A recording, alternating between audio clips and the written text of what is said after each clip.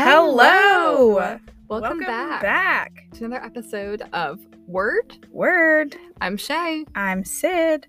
And this is a mini episode. We're breaking out the new segments. We're trying new stuff. You know, what's the phrase, the idiom, if you will, of We're not good with words tonight. What idiom? You know, I actually don't think it exists. I think I was hoping that there was one and my brain would latch onto it and be like, oh, here's the idiom you requested. Here you go. It did not do that. Try new things or get wrecked. That's the new idiom. That is our new idiom. Try new things or get wrecked. Yeah.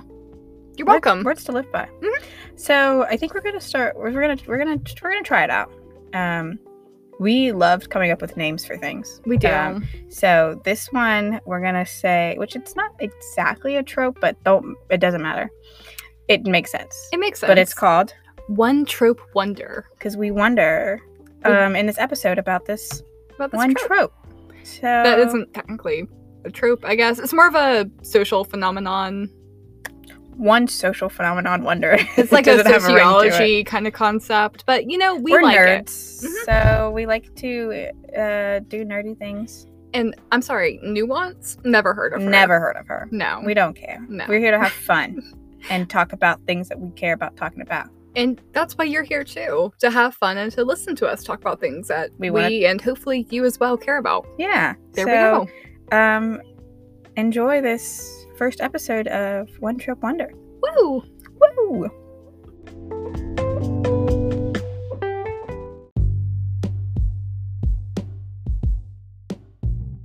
Okay, so to start us off, Sydney, as always. Me, as all. I wasn't going to say anything, but that was all you.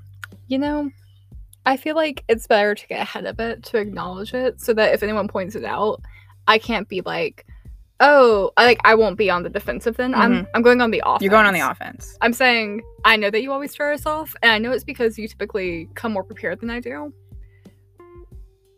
But whatever. It doesn't matter. Nothing matters. We don't get paid for this. That's true.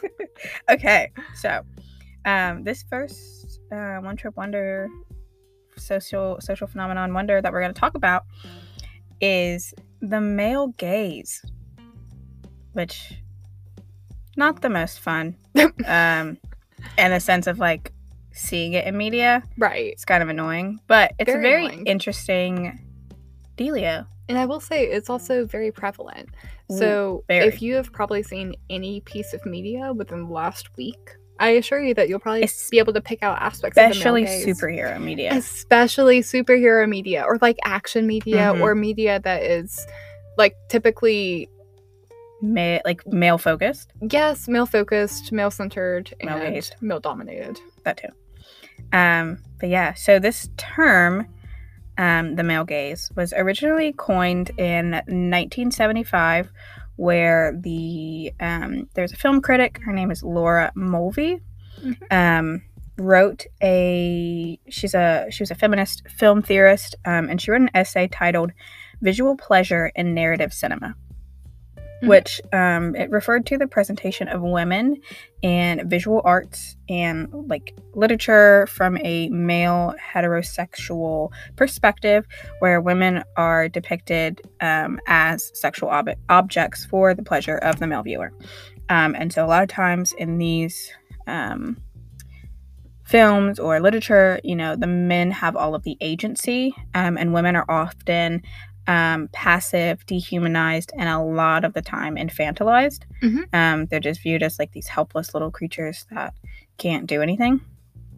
And she, Laura Mulvey, in this essay, used a lot of psychoanalytical language to suggest that Hollywood films are often driven by scopophilia, which I had never heard about. So I had to look it up, and it refers to the love of looking.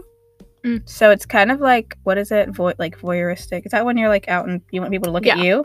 Voyeurism is when you're looking at others, and exhibitionism is when you want people to look at you. It's like I guess kind of maybe a type of voyeurism. Like I would say it's voyeuristic in nature. And so like the love of looking, or the fact that people enjoy looking at others in erotic ways, like it's inherently sexual for the most part. I mean, it's a philia. I feel like not that philia equals sexual, but I mean, a lot of times that's a root word. It typically does, like necrophilia, pedophilia. You know, it's the other ones that I can't think of right now. Yeah, I feel like it's typically like a kink term as well. Yeah, I mean, yeah, like I feel like if you have, which is with feet, like a foot kink is pedo. Oh, or is it?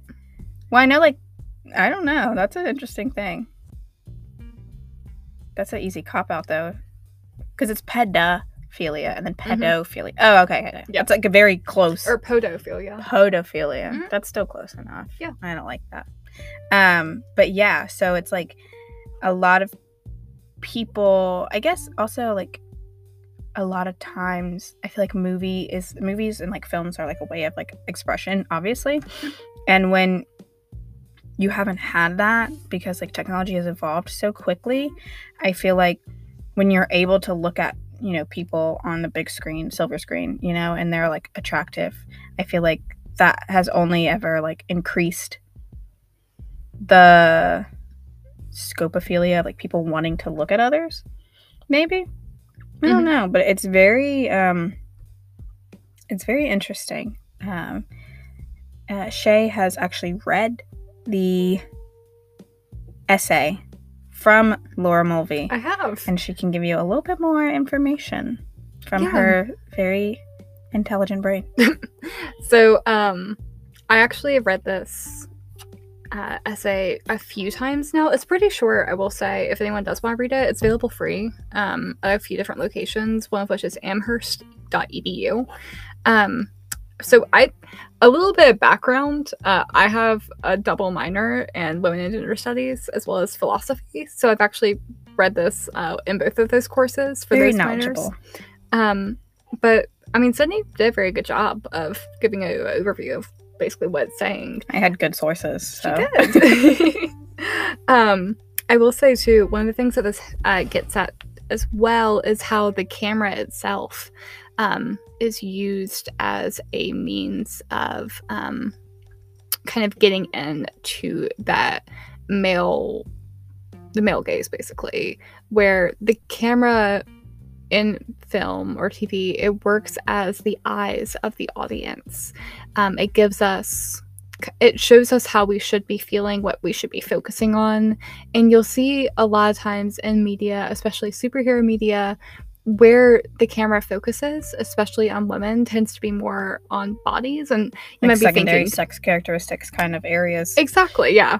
And you may be thinking to yourself as well, of course it's going to focus on their bodies. It's focusing on the actors, and you know, that's part of the pleasure of those movies, seeing like beautiful men and women in spandex running around flexing their like muscles or whatever. I don't know. I mean, I feel like most people go to see movies for like the story, but a lot of times it feels like the story is secondary. Exactly. And I will say too, one of the aspects of this is not even so much that it's focusing on bodies, but that it's focusing only or primarily on bodies, or of the pleasure of viewing, right? So part of the problem is that it's not showing women as independent agents or as people with their own thoughts, ideas, actions, storylines, beliefs, etc. Whereas with men, you know, it shows them, especially in superhero movies, as more heroic role. You know, even like in Iron Man, you have like Pepper, and she's just like his like, you know, supporting love interest or whatever. Where women exist in these films for the pleasure and the benefit of both male viewers and male characters. Which I feel like does a lot of perpetuating the like helper kind of role that women have been like forced into. Is like, you're just like here to tend to the needs, to be a helper. It's not like you have, you know, any way to have any agency to live out whatever you're doing like on your own. Agreed. And to take it a step further, I would say the subservience as well. That not just a helper, but not quite equal to, right? Yeah. And that's part of the issue. You know, I'm not trying to sit here and say that all films or all media that does feature a prominent male gaze are bad works, because that's not true. You know, they might be very good stories. It's just that their treatment of women is questionable. Doesn't necessarily take away from the story itself, but it is, I think, something to at least notice and be cognizant of when you're viewing, and to not just kind of watch blindly. Yeah. And it's not also saying that, like, you know, let's say we'll talk about it later, but like in Suicide Squad, with Harley Quinn, like, Margot Robbie is a beautiful, beautiful woman, right? She's nice to look at. It's not saying that you can't have people that are attractive in movies. It's just saying the way that you go about portraying them and, like, following them, that is, like, a very noticeable trend. And a lot of times they don't do a lot of... They don't act, you know? They don't have a lot of, like, agency in what they're doing. They're just there to help others. And we'll talk about Suicide Squad more in a second. And there is one segment, too, of this that I want to read from Laura Mulvey's essay. It's in section 3, if anyone wants to read along, on page 808. But it says, in a world ordered by sexual imbalance, pleasure in looking has been split between active male and active/male and passive/female. The determining male gaze projects its fantasy onto the female figure, which is styled accordingly. In the traditional expositionist role of women are simultaneously looked at and displayed with their appearance coded for strong visual and erotic impact, so they can be said to connotate to be looked atness. And I think what she means by that is their purpose is to be looked at. Like you should be seen and not heard. Like an object. Yeah. Like a vase of flowers sitting on your kitchen table. Like, oh wow, those are so beautiful. And then you just keep on going. Yeah. Women displayed as sexual object is the legit motive of erotic spectacle, from pinups to striptease, from Ziegfeld to Busby Berkeley. She holds the look, plays to and signifies male desire. Mainstream film neatly combines spectacle and narrative. The presence of women is an indispensable element of spectacle in normal narrative film, yet her visual presence tends to work against the development of a storyline, to freeze the flow of action in moments of erotic contemplation. This alien presence then has to be integrated into cohesion with the narrative. So, you know how sometimes with movies you'll have that kind of like side plot where the woman's more involved, typically a romance plot, and you might have people being like, oh, I wish they like wouldn't have that in there. And I've said that before too, because I'm like I don't care about the B plot, I just want the A plot. Exactly. And it's kind of because women are relegated to this passive role, right, where they're their own thing, and you know, the man has his own plot going and like also a plot with the woman, but like he is the driving force behind that plot still, where she remains a supporting character, if a character at all. Yeah. More so a prop for him to act upon. Yeah. So it's interesting. I saw a statistic that said that in 2019, 10.7% of directors and 19.4% of writers in the top 100 grossing films were women, which is very small. Yeah, it's unsurprising in a very troubling sort of way. Yeah, and it could definitely be a reason as to why we continue to see this male gaze, because it's like, you know, you have so often men either writing in literature or writing in films like women characters, and it's so pathetic. It's so bad. Especially in like teen movies, because it's like, oh, what a teen's like. Boys, makeup, their clothes, their phone. It's like, or like, oh my gosh, there was an interview with Ariana Grande on a talk show, and the guy asks her, if you were going to be stuck on a stranded island, would you bring your makeup or your phone? Or something like that. And she goes, is this what you ask people? Like, is this what you ask guys? Yeah. Like, you think that's all girls think about is their makeup and their phone? For, and like, speaking up against I know, because it's like, if I was on I'm like, you really think this is what I think about all day is my makeup or my phone? If I was on a deserted island, I'd bring a book. Yeah, I'd bring... Or, like, I don't know.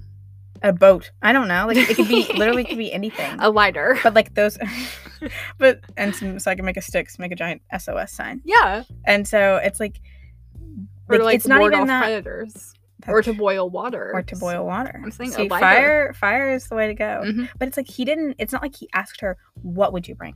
Right. He gave her 2 options of like makeup or your phone. He said it's going to be one of these 2, I know. I know it's going to be one of these 2. And it's like, it's not only that like he's just like ignorant of what women actually think about, but I think also because of media pushing this is what women only think about, that, you know, it's not that it's right for him to think that way, but I don't doubt he's been conditioned to think that this is what women care about. Exactly.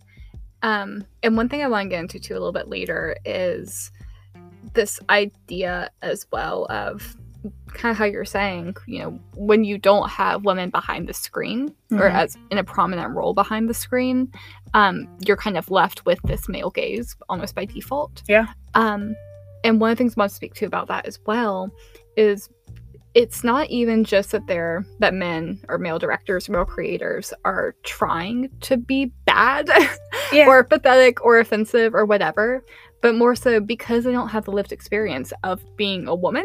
Yeah.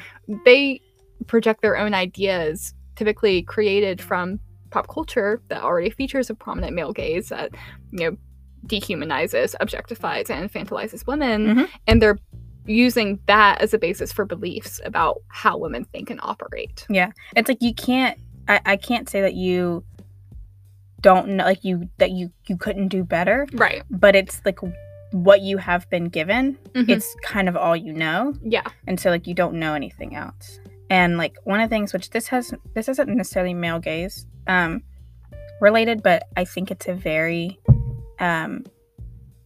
interesting story on the importance of female perspective, which trigger warning, slight mention of like murder and we love a good murder and suicide.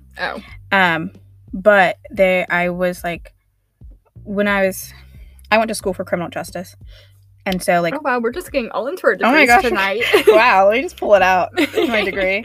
But I was like doing like I don't know, there's some like thing with the police, but they were telling us about this. They're like, it's like an not interest meeting for police, but whatever, doesn't matter. Okay. They were telling us about how like it's important, like one of the things that they're saying, how it's important for women to be in like these kind of roles of like detective and stuff, because there was a case where they got called out for a suicide, and they were in like a woman had, you know, gone into her car in her garage, turned it on, you know, suicide by carbon monoxide poisoning. And she had like written a note on the bathroom mirror in lipstick, and like a suicide note on the mirror in red lipstick. That sounds so fucking fake. It does. And you know, like a movie written by a man. It does. And it had like all the makings of it to look like a suicide, right? Right. Well, the women officers or whatever get on the scene. They look at her. They say, there's something fishy going on. Yeah. Not because of the makeup, not because of the lipstick. You want to know why? Why? Because the woman had a shirt on, and the shirt had buttons on it. But it's the kind of shirt where the buttons go in the back. And the buttons were on in the front. And a woman would know. And a woman would know. I literally got chills. Like that's just like is so crazy because like the man obviously ended up, you know, he murdered his wife. This whole thing, tried to stage a suicide, but it's like he sees a button shirt and puts it on because buttons go in the front. Yeah, but this was a shirt where the buttons unimaginative. Because he's stupid and he he's can a murderer. barely dress himself. Yes, he's stupid and ugly as bad taste in fashion and a murderer. But he buttons that in the front, and so the women see this and they're like, there's something. And I'm like, that's like, it's just crazy how like that's such a small thing. It's like literally, it's like Legally Blonde with the perm, but like in real life. No, that's like, and that's a great point. Yeah, and it's like it's so important to have, like, obviously this is a different thing, but it's so important to have the female perspective because like it's like this is between life or death. Like they literally like were able to find this woman's killer because of just a clothing item, and to know that she had a killer besides herself. Yeah, right. This was a murder. Yeah. It reminds me, or this isn't really male case related, but mine wasn't really either, but that's okay. But this reminds me of something that it's also not male case related. That's fine. Of why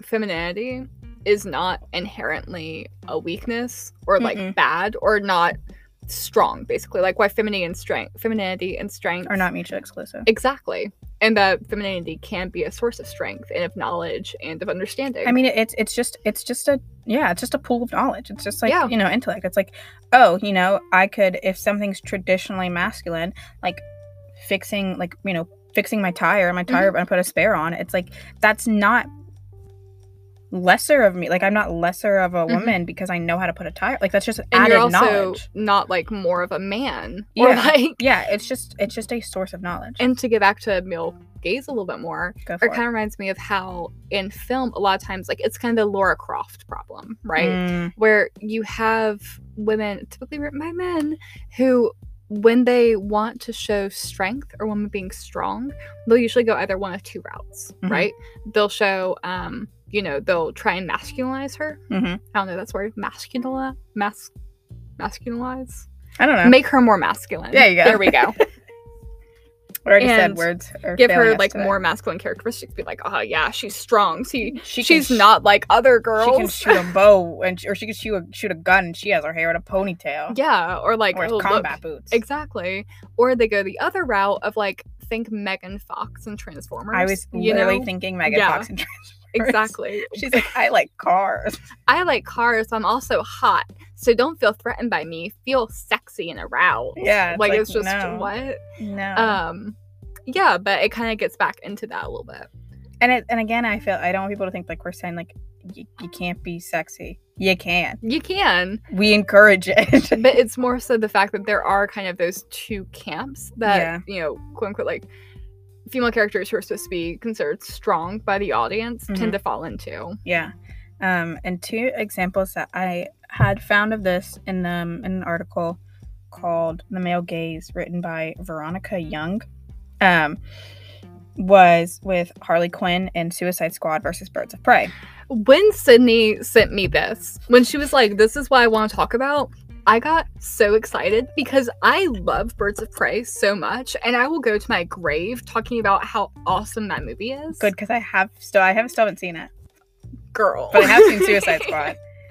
And how the Suicide Squad was directed by a man, Birds of Prey was directed by a woman.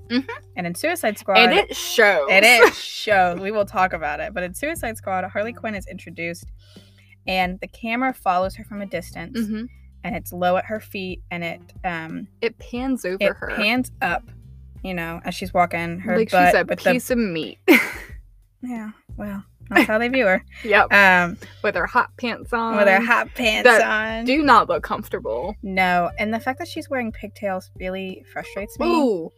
Yes. We can talk about that, but just say give me a second. more. Give me a second. Okay. Sorry. But no, you're fine. You're fine. I'm you're so fine. excited. But like as she's walking, it's not moving at the same pace as her, so you're able to see more and more of her legs and her butt and whatever as it goes up. And then and so like this is allowing her to be sexualized. It's not even allowing her to be sexualized. It's actively facilitating it. True. That is true. But Sorry. no, you're fine. Yeah. By like the male audience, which is typically who it is, with an image that is stereotypically seen as like sexual, especially like the legs walking. Like women don't go see superhero movies. I know. Yeah. But like after the scene, it immediately shows her like sitting down. It doesn't show, like, it jump cuts to her sitting. It doesn't show her sitting down or like getting into the little cage that she's going into and sitting down. Like it just like jumps to her being like to sitting down. And so like obviously it's showing that like that scene was unnecessary. The whole point of that scene was just to see her be hot. Yeah, exactly. And I'm not saying that like everything has to be plot driven. This is just an observation. Like everything does not have to be for the purpose of furthering the plot. You can have some filler, you can have some like sexy stuff or whatever, but this is just what happens in this scene, and it's purely for the male case. And I would say as well that it's exacerbated by the fact that this is your first introduction to her, right? Like this is how she's introduced in the movie, correct? One or two. I think one of them she's in a cage at some point. She's in a cage and she's like tightrope swinging around, again being sexy. Yeah, like being it's not sexy, but like a little bit crazy, but like in a fun, hot, sexy way. Oh my gosh, like a crazy ex-girlfriend. Like, oh my god, I wish she was my girlfriend. Kind of crazy way. Yeah. And then Birds of Prey. It's a very similar scene where it's following Harley Quinn, except they're following her at the same pace. Mhm. And instead of going up from her legs to her, butt or head or whatever, it's going from about like her leg midsection up to her face as she's walking towards the action, kind of showing her and implying that she is an active character rather than a passive one. She's going towards the action. And this scene is followed immediately by another one that serves as part of the story. It's like this had purpose, and it wasn't just like a pointless scene to just like ogle. Right. Margot Robbie. I almost said oogle. Oogle. Oogle her. Oogle, ogle, all the same. And I mean, I just want to talk for a second too about like their outfit choices and Birds of Prey versus Suicide Squad, where she does wear shorts for part of it, but like, and they're like fairly short, but like they look comfortable to wear. They're like high waisted too, which is another thing I think is fun. Like in Suicide Squad, like they're very low waisted, kind of hot pants. Like they're a very unforgiving looking material. They look kind of scratchy. They're like they don't look like booty shorts. Exactly. Yeah. Whereas like in Birds of Prey, like they're high waisted, they're denim. Like she has like a little crop top on and like a really fun jacket, and like it looks like an outfit that Harley Quinn would pick out for herself, not to show how sexy she is, but like just because she would like to wear this. Or like in other parts too, like she's wearing like a kind of like a jumper thing that like no man would ever pick for Harley Quinn to wear. Like here's an example said. Yeah, no one would. She's too covered up. She's so covered up, but like she looks so cute, and I'm like, that's adorable. I would like to wear that. No, like the gold, like almost like overall jumpsuit looking thing.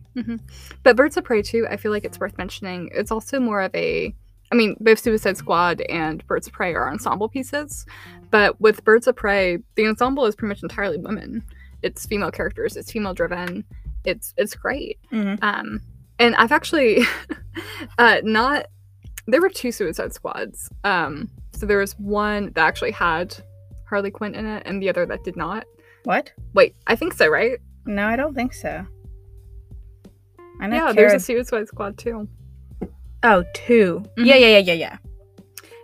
I didn't watch it. It had John Cena in it. It did. That's all I remember. And a shark dude. And apparently she was in it too. I don't remember her that much. But anyway. I don't think she had a big role in it. No, I don't think so either. But my dad really liked that movie. And I was like, ooh, but Birds of Prey was better. He was like, it was okay. I'm like, no. I had such a good viewing experience with Birds of Prey too. Like I remember there was this one scene where they're about to like get into like a little fight sequence, like it was going down, and like one of the characters was like, does anyone have a hair tie? And like I saw that in the theater, and I fell in love with that. Like I was already on board, and that happened. I was like, oh, and this is my new fave. It's such a small line, a small gesture, but it's huge. It does. It matters so much to show like this is a movie that can actually depict women. Yes, because like I had never seen that. I don't think I've ever seen that in a superhero movie before. But like the realism of that, like if I was a superhero in a superhero little fight scene, and I had my hair, it's gonna whip it in my face. I'm like, does anyone have a hair tie? Crunchy. I will take anything. A headband, even a bandana. Yeah. I'll make it work. Yeah, I'll make it work. No, it's I need to watch it. I know I need to watch it, but also the fact that she has short hair in Birds of Prey. I think that's interesting too. Yeah, and I did see there's a thing on TikTok for a while of people who were putting back to the pigtails.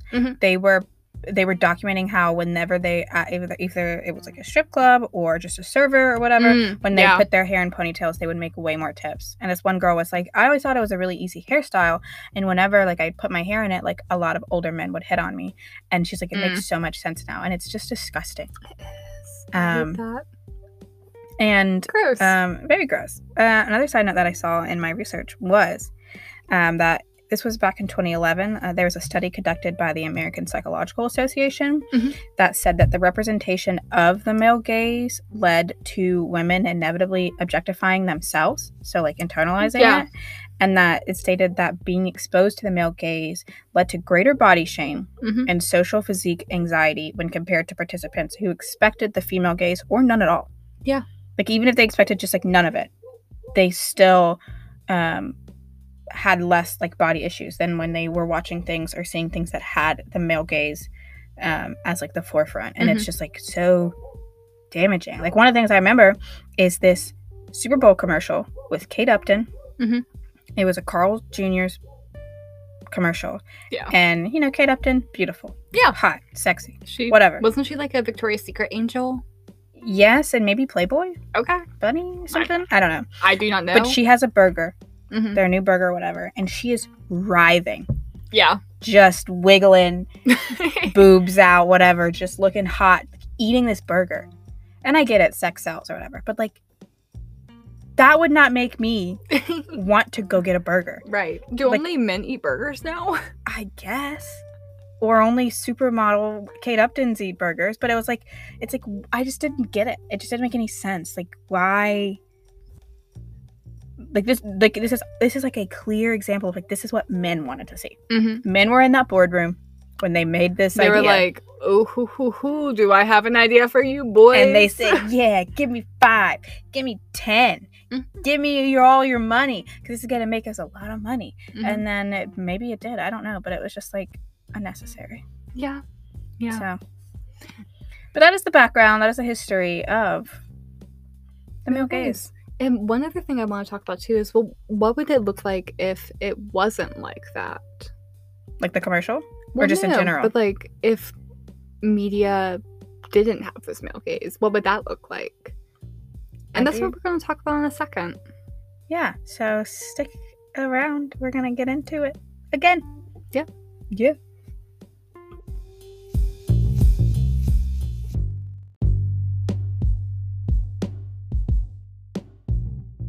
All right. So recently there's been this sort of phenomenon that people are calling the female gaze. And you may think, okay, well, isn't that just like the male gaze but flipped? You know, women objectifying men on screen. And actually, you'd be incorrect. You would. One of the hallmarks of the female gaze isn't that men are then objectified, but rather that no one is really. Yeah, and it's not about the physical characteristics. It's just like about the personality and like just the goodness of the person. And that doesn't say like there isn't eye candy or whatever, but rather that, you know, men and women are not being reduced as a kind of group. I feel like Ryan Reynolds is a good example. Yeah. He's attractive, but he's also just like really caring. He loves his family. He's funny. Like it's not about just like what he looks like. It's about like who they are as a person. I feel like that kind of is what the female gaze is about. Yeah, and like Birds of Prey is a great example of that too. You know, it's showing like the men in that aren't really being objectified. They're like, oh my god, pan up from this man, get a focus on his abs. No. Like, yeah, show those like pecs. I don't know. I'm not straight. What? I don't know. Yeah, okay. Yeah. Show them back muscles. That. Okay, sure. Yeah. I don't know what women want. That's true. But it's more so also showing women as independent agents, showing them as people. And one thing too that I find interesting is that in a lot of these works, both film as well as literature as well as classic art, the latter of which I'm going to get into more in a second, but a lot of them feature more collectivism. Yeah. So more collaboration between women. One good example of that in literature is this book called The Mercies by an author. I remember you talking about this. I've talked about this before in the podcast. It's a really good. They're like in the camp. It's set in a Scandinavian town in like the 1800s, and it's kind of about like colonialism as well as like gender. It's where these women in this small town, all the men get wiped out in this huge fishing accident, and all the women are like now having to like do everything. Yeah, exactly. Hunt and raise kids and and it shows the collectivism of that, of women working together as well as some infighting and like kind of factions that form within their social collective, but it's all about them like kind of working together towards a common goal. Was it written by a man? No. Okay. It was written by Kieran Millwood, who is not a man. She's a British poet. Nice. And playwright and novelist. But yeah. And then one example that I really want to dig into, just kind of briefly, about kind of male versus female gaze when it comes to art, which I recognize that a podcast is probably not the best platform to be speaking about art, but you know, hey, whatever. So the painting that I'm thinking of, it's actually two paintings. They're both titled Judith Beheading Holofernes. Which, yes, art, talking about art on a podcast, whatever, but that just means you can go look it up online. So if you want to know what we're talking about, we'll give you a second right now as Shay pulls it up. Yep. For you to pull it up. It was on my iPad, but then my iPad died. So. Wow, shocker. You know, I have had it up to here. I'm sorry. And it depends actually on the source you're using, because they're both by Italian artists. But one is called Judith Slaying Holofernes. You might also get Judith Beheading Holofernes. It depends. But the first one is by, well, the first one, chronologically at least, was by Caravaggio, who many of you may be aware of. He was an Italian artist present during the Renaissance. And, you know, I'd say he was pretty good. He is well liked. Well, you know, people tend to like him, yeah. But one thing about his interpretation of this kind of classic, is it a biblical story? I don't think so. No? I don't know. Anyway, Holofernes raped Judith, right? And Judith comes back later with her maidservant, Abra, and beheads the general after he'd fallen asleep in a drunken stupor. It's great. Love the subject, you know? Your girl is like a little slut for a revenge narrative. Like, a woman hellbent on a revenge narrative, amazing, immaculate, love it. So, female rage. The Book of Judith was accepted by Jerome as canonical and accepted in the Vulgate, and was referred to by Clement of Rome in the late 1st century, and thus images of Judith were as acceptable as those of other scriptural women. In early Christianity, however, the images of Judith were far from sexual or violent, whatever. But it's not in the current Bible. Oh, okay. So it is kind of a biblical story then. Yes. All right. Well, there was another version of this painting that was done by an artist named Artemisia Gentileschi that was completed after Caravaggio's. And the two are fairly similar in their composition. They both depict Holofernes, the general, on the left side of the portrait, or of the canvas, and he's lying in bed. He is on his back. He's about to be slain. Boy, had it coming. Mm-hmm. And then Judith is decapitating him, or has a knife or a sword, depending on the painting, to his neck, cutting his head off. And there's blood, and she also has a maidservant with her. That is a beheading. If I've ever heard of one. Yeah, it does the job. But the difference, I would say, between these two paintings are, well, there are a few. One of which I think is how active the women in the painting are.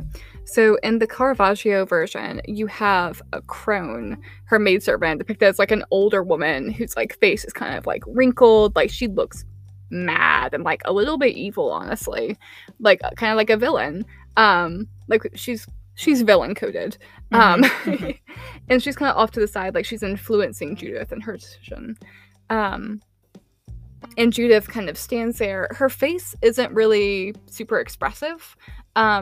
You know, she seems just kind of like eyebrows slightly together. She has kind of her hand down a little bit. So she not really looks like annoyed. Yeah, a little bit. She doesn't have a lot of she doesn't have a lot of like expression. And she's just kind of like reaching over and like, you know, daintily almost like cutting a man's head off. Yeah, exactly. Whereas in the version done by Artemisia Gentileschi, she and the maidservant are both active participants in this man's death. They're standing all the way over him. They're not side by side. They are over him.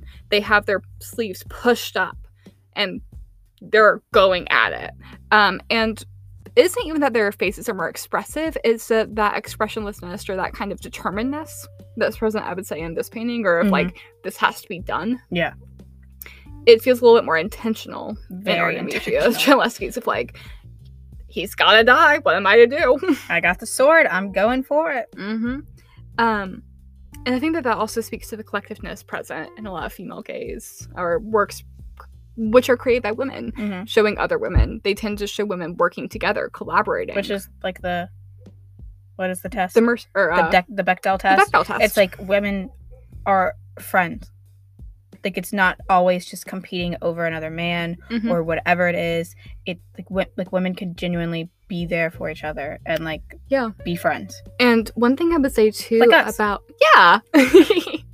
one thing I would say too is that in the Caravaggio version of this painting, she looks very young as well. Like, you can kind of see she has like very much like a roundness to her face. She's very fair. Her blonde. She looks very like Anglican. Yes. In this one. Yes.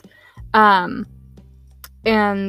it kind of speaks almost to that sort of maiden mother crone type, binary that tends to exist within Western works of media as well, depicting women. You have the crone on the side who's like vengeful, and you have the fair maiden who's been influenced by the crone. Yeah. And of course, the fair maiden is also both innocence as well as sex, coded for that. Whereas in the Artemisia Gentileschi version, they're both just like women. Yeah. They're just women, probably same age, just going to town. Yeah, exactly. Yeah. And there isn't as much focus on the beauty of the women or how they look when they're doing it. It's more on the act of revenge. Yeah. The act that they're committing rather than how they look when they're doing it. I mean, if you're going to cut a man's head off, you might as well look good. Right? Well, it's more of a Caravaggio kind of thought. You might as well look good. Well, I think, but like I'm saying, like for her, it's not necessarily like her looking good. I think it's, like you said, more focused on like the innocence. For the Caravaggio version? Yeah. It's focused on the innocence and like I would say also the youthfulness. Yeah. Like, it's depicting. I'm just saying, if you're going to cut a man's head off, you might as well look good. Yeah. That has nothing to do with the paintings, just in general. Okay. Just full putting that out there. Full beat, whole face. I think the point of the Artemisia Gentileschi one, though, is like the collectiveness. It's the dead of night. Yeah. They're sneaking in to cut a man's head off. There's no point in looking good. They're gonna have to wipe the blood off anyway. Like, that's true. That is true. Yeah. Speaking of beheadings, okay, has nothing to do with that. That's a transition. It is. Let's talk about how men can't write women. Oh my gosh. Fiction. That is a great transition because I would love to behead some of these men. They would have it coming.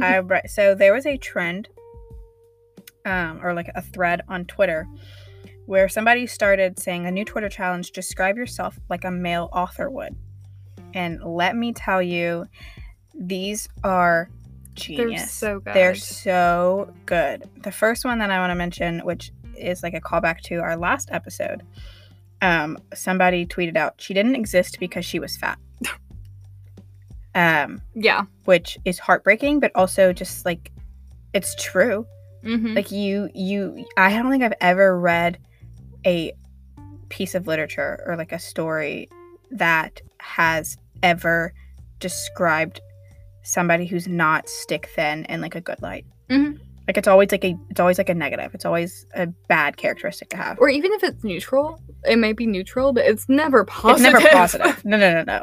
Like, and the only time I feel like it is ever positive is if it's like an older woman, like mother figure. Mm-hmm. Like it's never like inherently like good at all. This one, and then wait, can I just also read what kind of started this tweet? Okay. Yes. So the tweet that started it all was Gwen C. Katz spelled Katz. They posted on Twitter saying a male author is insisting that he is living proof that it's possible for a male author to write an authentic female protagonist. Here's a quote from his first page.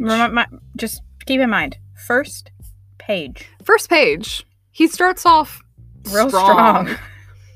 I sauntered over. This is written by the female protagonist. Perspective. Yeah. I sauntered over, certain he'd notice me. I'm hard to miss, I'd like to think. A little tall, but not too tall. A nice set of curves, if I do say so myself.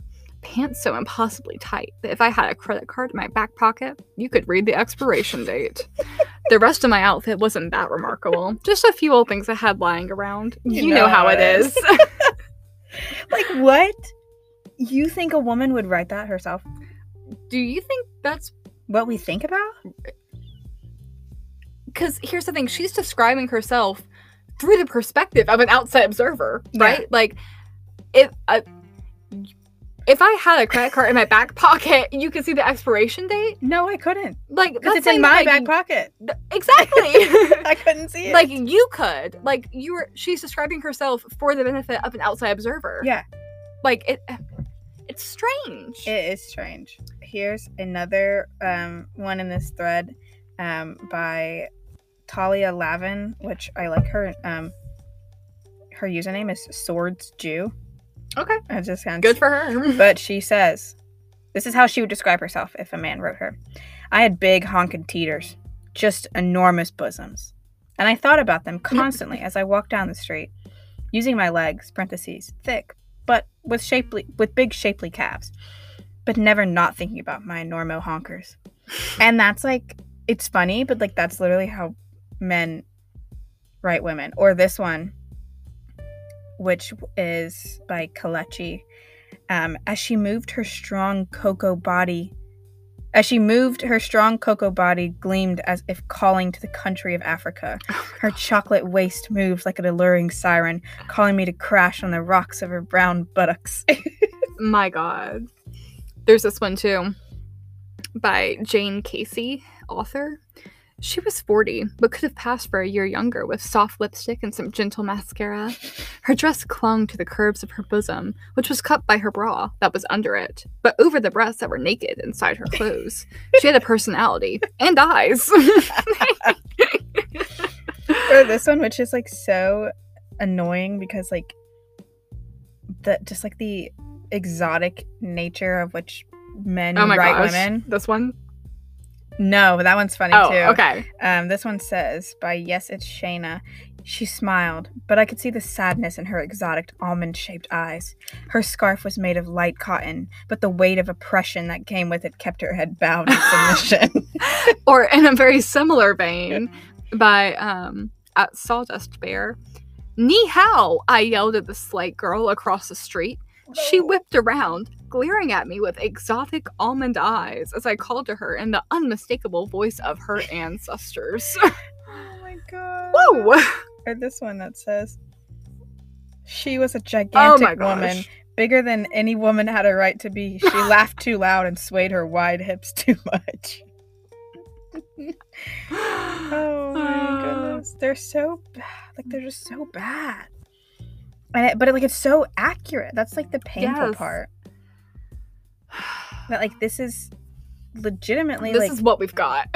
This is exactly what we got. Like the one that you read about the, credit card and the butt. Like that right. that was by a literal author. That's actually a real one. That is the a rest of these physical were like book that satire. You could go and buy. The rest are actually real. Can I read you some more from him, by the way? Because I was gonna say I will too if you want. Take turns. Yeah, let's take turns on that one because. But just like the fact there that are so many. It's all of the ones that we will read is from it's just like from the first chapter. Mm-hmm. The first chapter of this book. Right. Do you want to go next? Do you want me to? Well, real quick. This is the one that we keep referencing. This was a post on Tumblr that was like a joke, but it's, real. The male writer writing female characters. And it says, Cassandra woke up to the rays of the sun streaming through the slats on her blinds, cascading over her naked chest. She stretched, her breasts lifting with her arms as she greeted the sun. She rolled out of the bed and put on a shirt, her nipples prominently showing through the thin fabric. She breasted boobily down to the stairs and tittied downwards. And it's like, that's like literally, like but it's just like so crazy. Like this is what men think that they should write women as. Yep. This one, again, from the same book as the credit card and the butt pocket, whatever, that said, I blushed on command. Parentheses, standard Southern belle trick, which is not. I don't think I know anybody who can blush on command. That's not a Southern belle thing. That's a freak of nature thing. Sorry to anybody out there that can blush on command, but you're a freak of nature. And tossed my hair. Thanks for the welcome. I kept running my finger along the rim of the glass, waiting for him to make the move that I wanted him to make. He kept his eyes on me. I could feel them, and I could only imagine the thoughts that were running through his head. Naughty thoughts. Thoughts like, well, I'm a lady. I'd rather not say. I'm not a prude, mind you. I don't mind the wilder side of life. But tonight, I had other plans. Like, shut up. No, this is like... Yeah. Nobody's like this. In chapter 1 of this book. And it makes me want to read this book now. Yeah. Honestly, it reminds me of Dark Bishop. Oh, yeah. That's really what it reminds me of. Another one we have. Excerpt. Wait, did you read the last bit of this? I'm not a prude, mind you. Mm-hmm. Yeah. So one thing I want to talk about with that too is that this really does fit into this sociological theory in women and gender studies, which is about the double bind. So women, it's basically a catch-22 situation. Yes. In which there are two options exclusive to each other and where no correct or more beneficial choice can be made. So you're either a prude or a slut. You're either a maiden, a mother, or a crone. Mm-hmm. Like the Madonna whore complex. Yeah. It's like you are a prude, but then men want virgins, but then they want you to be experienced like you've had a lot of sexual experience, but they don't want you to be a slut. And a man can have a lot of partners, but a woman can't. Mm-hmm. A woman needs to be a virgin. And it's like, what do you want from me? Yeah. Literally, what do you want? You can't have it all. And then this one, he, of course, picked right up on it. You see, predators like him, guys who stalk bars and pick up women, are all about dominance. It's a primal thing. They can't lose. It's not an option. If there's a woman who's worth going after, and believe me, honey, I'm worth it, then they won't stop. It'd be completely adorable if it weren't totally creepy. Adorable is not the word I feel like any woman who has been in this situation of a man not accepting the word no would use. And I wouldn't want to be the kind of woman that they think is worth going after, that they won't stop if you say no. No woman would ever take pride in that. Also, can we just talk about the fact that, like, the word worth, like, that bothers me in this. I don't know if I'm maybe just being, like, too sensitive to it, but, like, the idea of equating worth to one's sexual appeal is also just so messed up, and I feel like so prominent in these types of media and these and works written by men, especially like perpetuating the thing of like, oh, they're all about dominance. Every man's about dominance. It's a primal thing. They can't help it if they go after you, and when you say no, like, they can't help it is what that sounds like to me. And they can't lose. It's not an option. Like, these are not things that a woman. Here's the thing. This is the thing that like a woman would think about in the sense of being scared. Yeah. Yeah. Not a thing of like, it'd be so adorable if it wasn't really creepy. Like, obviously she doesn't think it's that creepy because she just called it adorable. Right. Like, having been in a situation or situations like this where men just keep coming and don't get the hint, you know? Just a common female experience. It's anxiety provoking. Yeah. I'm nervous. I don't know how they're going to take the rejection. Like, or if they will take it at all. Like it's not adorable. It makes me scared. Should I give a number? Should I give a Snapchat just for them to leave me alone and then I can block them? Or is this a place where I'd see them a lot and they'd ask me why haven't I talked to them, or why did I block? Like, this is not like, this is, you're thinking of like everything that's going wrong. You're not thinking of like, wow, this is really how men are. Like, this is like a primal thing. Like, it's all about dominance. They can't really lose, but like, they go like a woman who's worth going after, and trust me, I'm worth it. Like, they should go after me. Like, no, don't go after me. Don't talk to me. Also, it's the fact too that even though the quote unquote like protagonist of this, the main character, she's the main character and she's the one narrating this, it's still the man who's the aggressor, who's the actor, who's initiating this, who's dominant in this situation, whereas she is by nature subservient. If he's dominant, she is subservient. Yeah. Or submissive. Yeah. And like, I wouldn't say in this example like infantilized, but I mean the like Southern belle like thing that she mentions. It's like it's weird. It's very weird. But, like, this is all about like what. This is the last one that I think is really funny. Okay. Oh, the violet. Yes. Yep. Of this book. And remember, all in chapter 1. I could imagine what he saw in me. Pale skin, red lips like I had just devoured a cherry popsicle covered in gloss. Which, what? Yeah. A cherry popsicle? That, to me, is a little bit infantilizing. Yeah, like the cherry popsicle is one thing. But a cherry popsicle covered in gloss? Also, I wonder, too, and maybe I'm reaching for this, but the idea of it's creating this mental image of her eating a cherry popsicle, which is by nature somewhat phallic shaped. Yeah. And I do wonder if it's supposed to do that, or if that's just I don't doubt it. Coincidence. I just don't understand why it's covered in gloss. I mean, I get because like her lips are glossy, is what they're trying to say. She wouldn't be as sexy if her lips weren't glossy. What do you want them to do? Not have her have super glossy lips? Maybe that's why I wear matte lipstick all the time, to drive off the men. Yeah, it's like my cross. Holy water. Throw it at them. Back, you demon. But yeah, covered in gloss. 2 violet eyes. Like Elizabeth Taylor's? Sure. Was she does she have like albinism? I don't think people have purple eyes. Well, some people who have albinism, I know, like red. Well, sometimes because there is like that light blue, like their eyes may look slightly violet. I've heard that at least. Am I making it up? Maybe. Her eyes look blue to me. I don't think they're... It says, yeah, it didn't come the first 2 days. I don't know. I guess her eyes were the real deal, but I don't think that they actually look, like bright cobalt. Like, they look very blue. Anyways, doesn't matter. Anyways. Dark hair curled slightly, and of course, my boobs. Of course. I had them propped up all front and center, in a perfect ladylike way. Well, kind of. Okay. Not really that ladylike. I do like that internal dialogue. I think that's something that I would say in my brain. Yeah. Like, yeah. Well, kind of. No, not at all, actually. But, like, that's not, he's not doing it to be, like, funny. Yeah. He's, like, intentional about thinking, like, this is sexy. Exactly. And would you think of yourself, like, it's ladylike, except maybe not that ladylike? Like, would you have that kind of coy thought process to yourself? No. I would not. No. And I also feel like I want to read real fast, too. So Gwen C. Katz, the person who is doing our work for us. Yeah, who's compiling all the work for going through the pain of reading this book. And they say, personally, I think men can absolutely write realistic female narrators. But if you dismiss out of hand the value of personal experience by proclaiming that your writing proves it isn't necessary, then you haven't done it.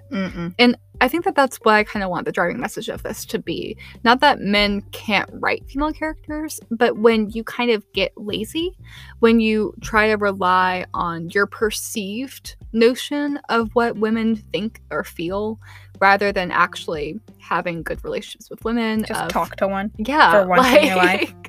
There are ways that you can do that, but this isn't it. There's a way you could just not even talk to them. You could Google. Yeah. And you could understand. You just don't want to do the work. No. And then also because we have been using their help quite a bit in this Twitter thread, they also, I want to drop their book recommendation where they say, P.S. if you like novels where the female narrator doesn't mention her boobs even once, here's my book. So they wrote a book. And it's called Among the Red Stars. I know, and this link at least is available on IndieBound. I haven't read it, so I can't vouch for it, but I mean, I'm really liking this Twitter thread that they wrote, so probably pretty good book. Yeah. So Gwen C. Katz's book, Among the Red Stars, is actually it sounds so good. It sounds really good. We might actually read it. Oh, we can buy it at a local bookstore. There's one 7 miles from here. We can get it at. Okay. So, the description. So it says like it's a suspenseful historical young adult novel inspired by the true story of an all-female bomber unit in Russia during World War II. That sounds so hype. Like, yeah, the as we've already seen during this episode, I do love an all-female ensemble cast. That is true. That's funny. Yeah, it does sound for me. The the brief description says, World War II has erupted in Volka's homeland of Russia, and Volka is determined to help the effort. She's a pilot, and a good one, so she eagerly joins an all-female bomber regiment. Flying has always meant freedom and exhilaration for Volka, but dropping bombs on German targets is something else entirely. The raids are dangerous, but as Volka watches her fellow pilots putting everything on the line in the face of treachery, she learns the true meaning of bravery. As the war intensifies, though, and those around her fall, Volka must decide how much she is willing to risk to defend the skies she once called home. Inspired by the true story of a famous all-female Russian bomber regiment, Gwency Katz weaves a tale of strength and sacrifice, of learning to fight for yourself in the perils of a world at war. It sounds hype. It sounds really good. I used to love, I don't know if you've ever seen them, there were these books that were based on, like, females, like, in history, like, women in history, and it was, like, but it was, like, almost written in, like, a journal format, like they were writing a journal. It was about, like, there's one about Marie Antoinette, there's one about Cleopatra. What's one about Anne Frank? There might have been. Or maybe I'm making that up. I don't know. No, I can't remember, I don't remember all of them. But I thought I used to think, like, I read them in, like, elementary school or middle school, and I thought they were so good. And that's kind of what there it is. The Hidden Diary of Marie Antoinette, and there was also one, no, not that one. The Royal Diaries was the series. Okay. Yeah, and there's one about Cleopatra, Elizabeth I, Red Rose of the House of Tudor. Tudor. Tudor? Yeah. Oh my gosh, wait, this book came out in 2000. That's cool. Anyways. Oh my god, the year you're born. I know. I'm a baby. Little baby. But yeah, they had, like, there's one about Anastasia. Oh. Mary, Queen of Scots, Victoria, Isabel. There are a lot of them, and they're really cool. I would like to read them again. But anyways. Yes. That's what that reminds me of. So, if y'all want, go check out Gwency Katz.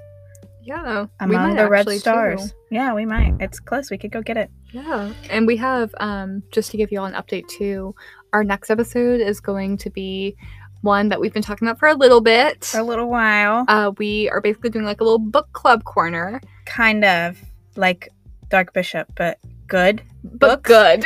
And we've both read it this time. Yes. So if you want to read along before our next episode, we recommend, this might be a spoiler. Should I spoil it? Should I tell them? Spoil it. Okay. So go ahead and pick yourself up a copy, or if you already have one, maybe crack it open, of Jeanette McCurdy's I'm Glad My Mom Died. Yes. And honestly, the title might sound a little inflammatory, but I am also glad her mom died. Like, it shows. Yeah. It, like, I know, like, a lot of people were really put off by the title, but when you actually read and you see what she went through, it's like, yeah, it's sad that she got to that point where she's glad that her mom died, but it's warranted. It's not like it came out of nowhere, right? But it's really good, very heavy, but that is what we will be talking about next episode. Or if that episode has already come out, then go check it out. Yeah. Because I'm not sure what order this is going to come out in. But yeah, so we hope you enjoyed our One Trip Wonder Corner. Woo! I know I did. I did. It was fun. Yeah, I had a good time. Yeah, I like deep diving with you. If you want to see more of this type of content, let us know. We're available. You can reach us at wordwordofficial@gmail.com or at wordwordofficial on Instagram. Come follow us. We would love to hear from y'all. We would love to. All of our little wordies. All of our little wordy birdies. And there is a Q&A that comes with each of these episodes on Spotify, at least. So you can, I'm pretty sure the question is just like, what'd you think about this episode? So that's another way for you to let us know what you're thinking, how you liked it. Yeah. And we can't wait to talk to y'all next time. Yeah, it's been real. It's been real. Bye. Bye.